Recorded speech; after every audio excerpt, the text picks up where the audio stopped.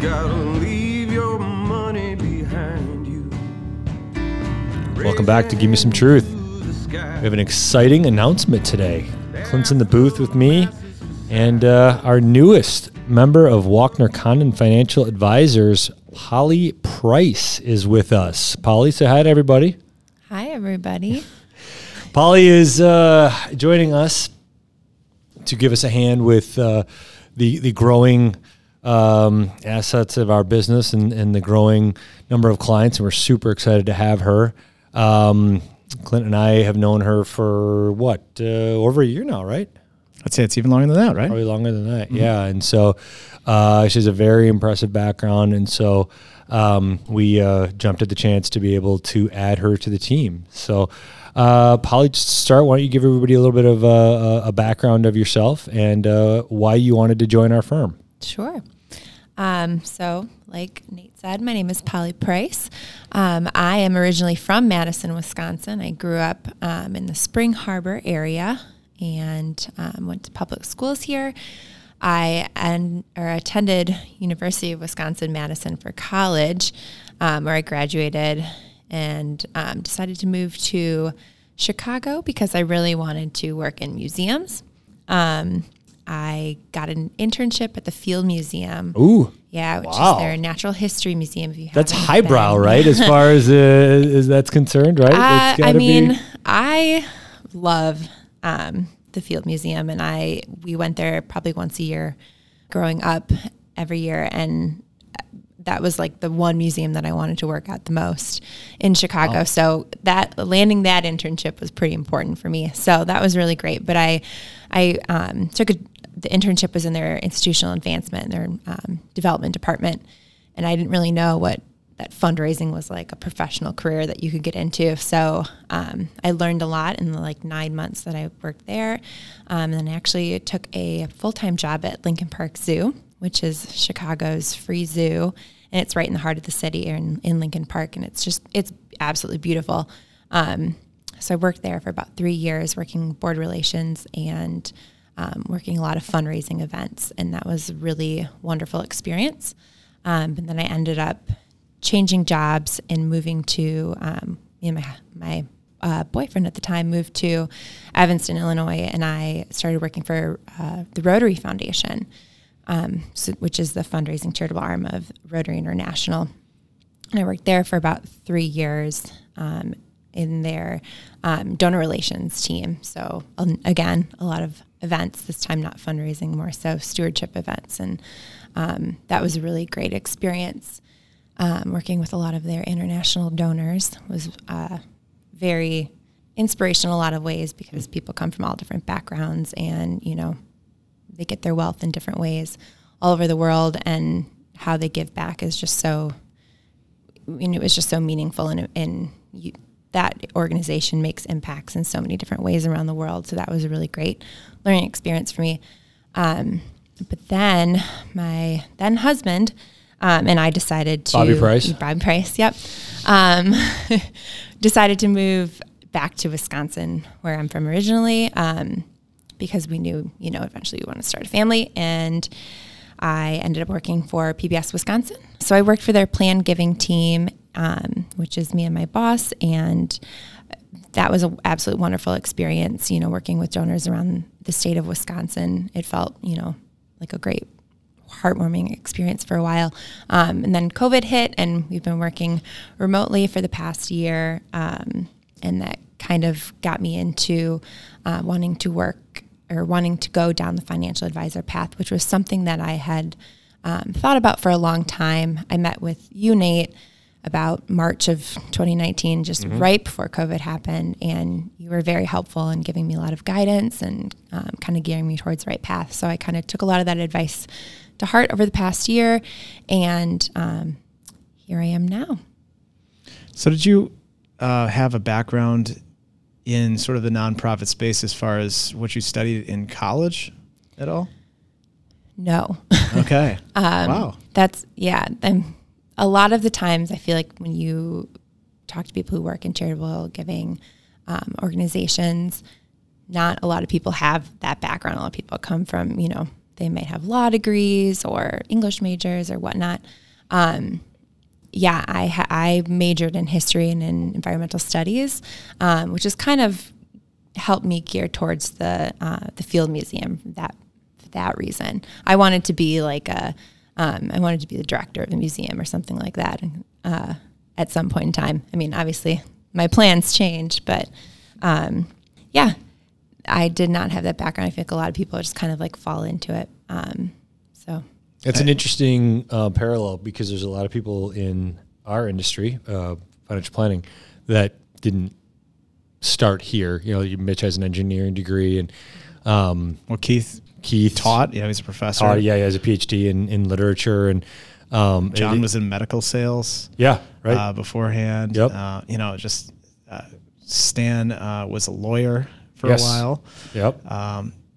I think the only people that had kind of applicable experience are you and I and Sil.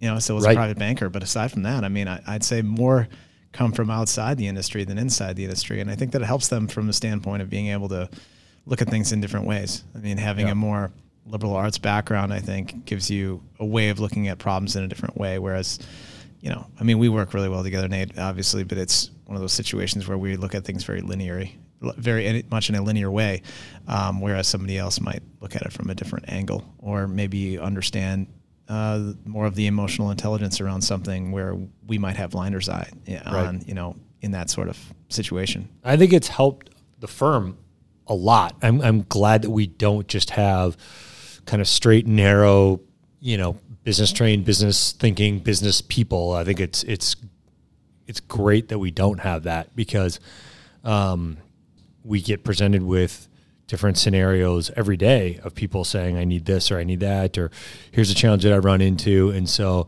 the solution to those problems, it's in a lot of ways not as business oriented as people would think. It requires that kind of creative, like, well, how can we do this in a way that, maybe somebody hasn't thought about yet. That's exactly right. So it's interesting in that way. And I think from Polly's perspective too, being in charitable giving so long and understanding the different facets there, I think there's a lot of parallels between that and financial advising. And then also, how these people came about gathering their assets. Some of them were legacy assets where they just, they had a pile of money and they just kept it going. And, they did a good job of managing their own money that way. Some of them just had businesses that I'm sure that they developed, or careers where they saved for a long period of time and then just invested, and then they ended up with a pile of money there. And, others could just be that they won the lottery or whatever. There could be all different ways that they could be able to have the means to give these gifts. Was there any sort of personality type or any sort of manner that they made their money that stood out to you that was pretty parallel across the people that you work with?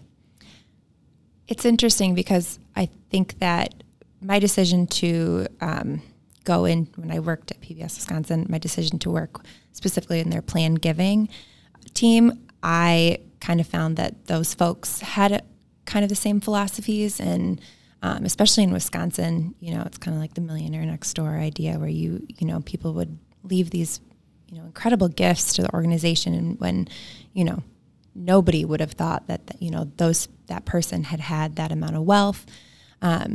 Just that kind of humbleness that goes with, I think a lot of people from Wisconsin kind of have that within them.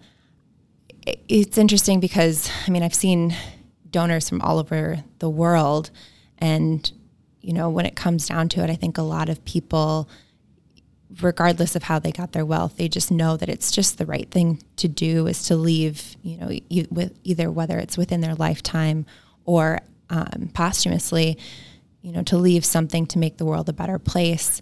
I think, they have that about them. I don't know. It runs the gamut about, or what type of line of work they're in or anything, or like you said, if it's a legacy that they're just continuing their, it's family wealth.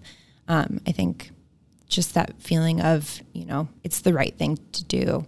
Everyone kind of has their own little variation of that sentiment within them, at least as far as I've seen. So what specifically intrigued you or interested you in the world of financial planning? I know when I left mortgages, I knew why I wanted to leave that. It's just too redundant. I didn't like that everything, every finance felt the same. And so it just kind of felt like I was doing the same thing over and over and over again. So what specifically about our industry made you look at what you were doing and saying, I think I'd rather be on that side? It's a great question. In my last job, working specifically in planned giving and seeing kind of the end of life planning and how that plays out and how incredibly important it is, combining, that education that I had the past couple of years with just personal interest in personal finance throughout the past, 10 years since graduating college, essentially, when you realize, everything that you have to learn really fast. So a combination of those two things, and specific to financial advising, just, working in nonprofits for so long is, it's great. The mission statements are clear in each organization that you work for, and you can see a lot of the benefits of the organization play out in real time. And I think that a lot of that carries over to financial advising and how important it is to each of our clients of how your money is managed and how you can take that and make a difference in your own specific ways. You're working with donors or clients, it's kind of the same idea. You have that responsibility to them in the same way as you need to, honor their wishes and intents and help them make a better world, whether it's, externally or internally. And then I think too, you've also, over the last 10 years, seen a significant change in the way that some of these charitable gifts are treated from a tax perspective. There's always different ways that you can, try to find a way to make it as efficient a gift as possible. And sometimes you have to be more creative, and sometimes it's a little more straightforward. And so it all kind of depends on what the initiatives of the government and how much revenue they want to generate for themselves and how much they're going to allow the benefits of the charitable giving to happen. So you've seen a lot of change over the last 10 years, actually. Oh, absolutely. And how that changes, end of year giving, especially too. I was never really in a position that like end of year giving was huge. I didn't really work in, annual or major gifts, but it definitely makes a difference each year. So when you're not working for the charitable giving side or working for us, what do you and Bobby like to do?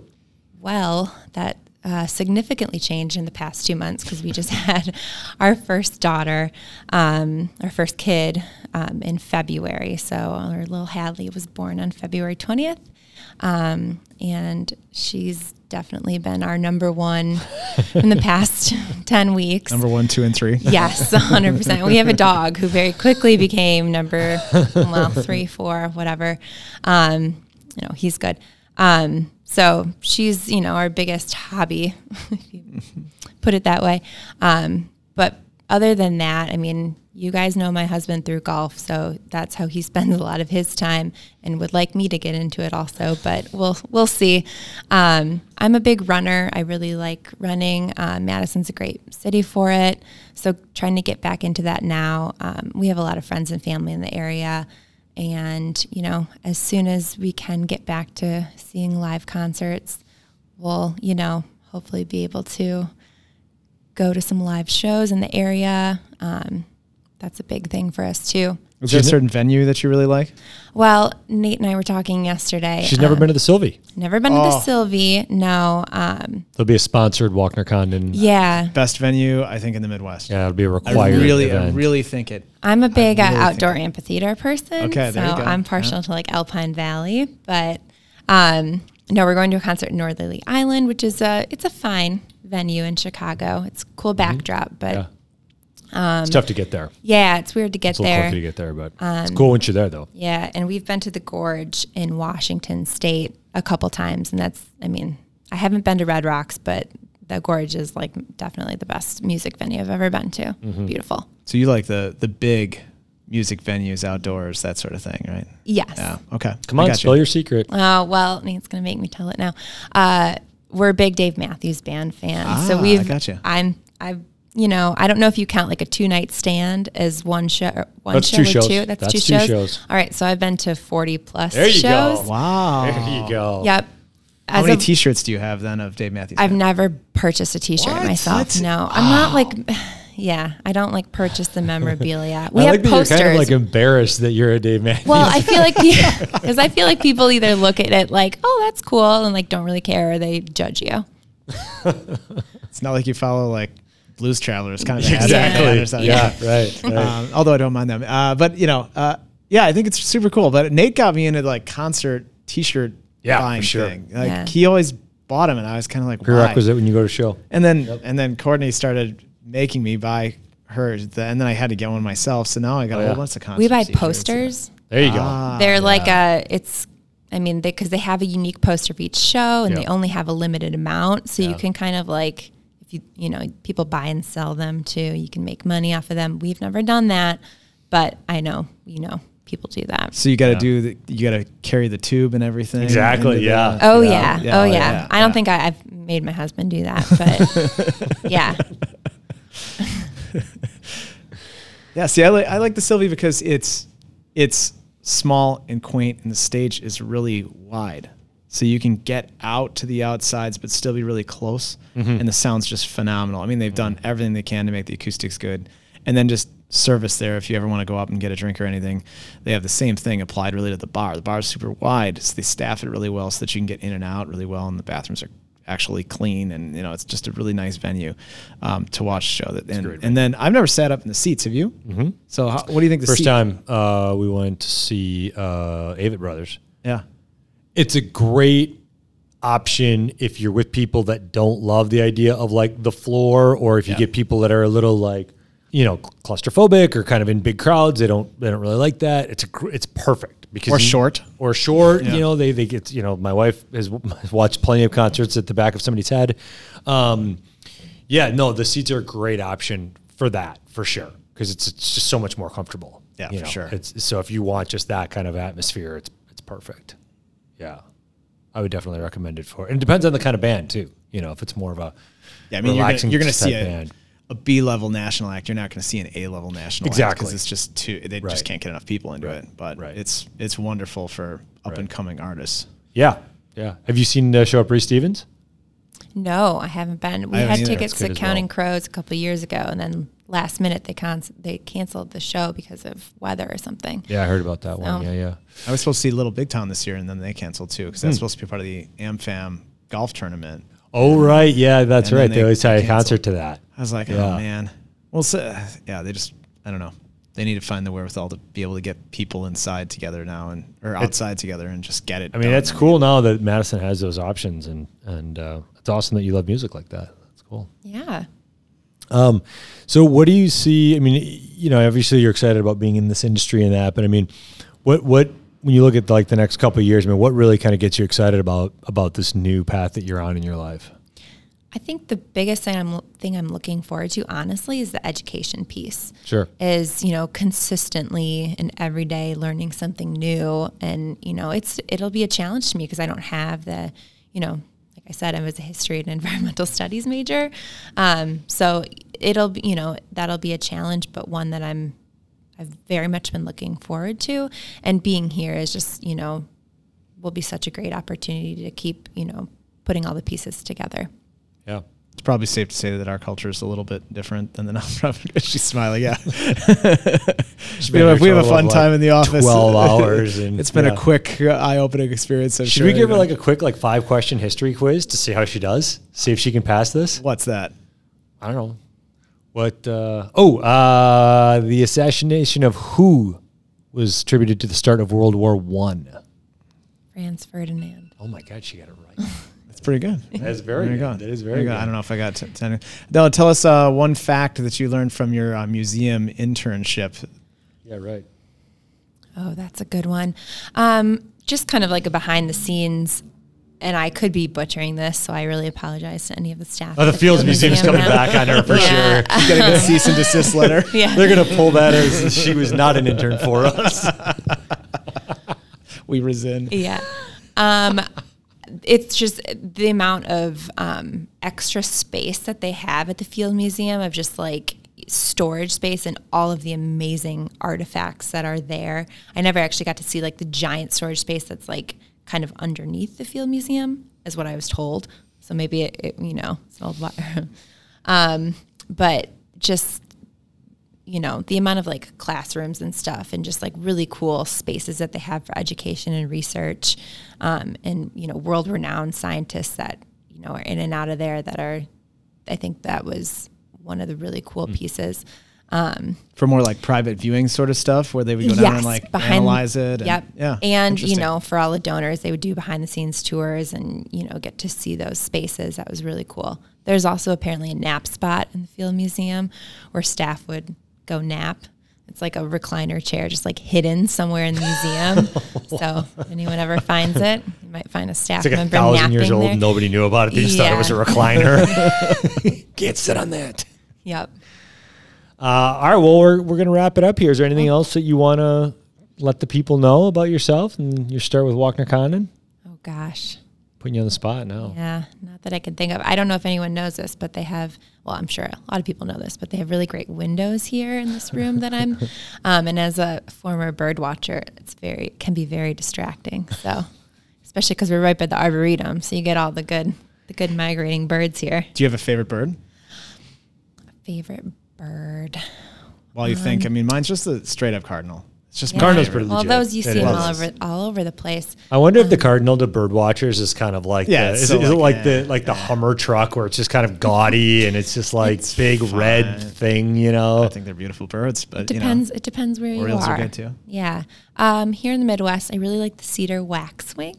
They really have they're kind of like a palish taupe brown color, but they have like little yellow spots and tiny little red spots on them and they're just really cute. I also like the ruddy duck. It's a really cute little duck that has like a blue tail that sticks straight up in the air. So a couple of our listeners might know what I'm talking about. You know what my wife would call those? Finches, because any bird she can't identify as a finch. That's just if it's small for sure. Yeah, she's like that's just she just calls it a house finch, and I'm like, I don't think that's right. Or whatever color it is. Oh, that's the red finch.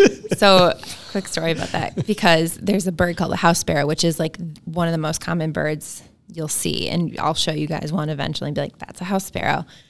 And I've said that to my husband multiple times, but anytime he sees that bird now, wherever we are, he'll call it like, oh, that's a bar sparrow, or like that's an airport sparrow, because it's like the first time we saw it, we were probably at our house. And now it's just... So he just associates wherever you are, that's the kind of sparrow it is? Parking lot sparrow. That's great. How long did he have to do that before it really started to bother you? I think it's funny still. Hey, he'll pay attention to birds now, and I'm like, well, I have to listen to your golf stories, so... Well, thanks for taking the time with us today. You'll be hearing a lot more, I'm sure, in the future from Polly. And, we'll catch you on another episode of Give Me Some Truth. Walkner Condon Financial Advisors is a registered investment advisor with the SEC. The opinions expressed by the participants of this podcast are their own and do not reflect the opinions of Walkner Condon Financial Advisors. All statements and opinions expressed are based upon information considered reliable, although it should not be relied upon as such. Any statements or opinions are subject to change without notice. Information presented is for educational purposes only and does not intend to make an offer or solicitation for the sale or purchase of any specific securities, investments, or investment strategies. Investments involve risk and, unless otherwise stated, are not guaranteed. Information expressed does not take into account your specific situation or objectives and is not intended as recommendations appropriate for any individual. Listeners are encouraged to seek advice from a qualified tax, legal, or investment advisor to determine whether any information presented may be suitable for their specific situation. Past performance is not indicative of future performance. Thanks for listening, and for further information, please visit WalknerCondon.com.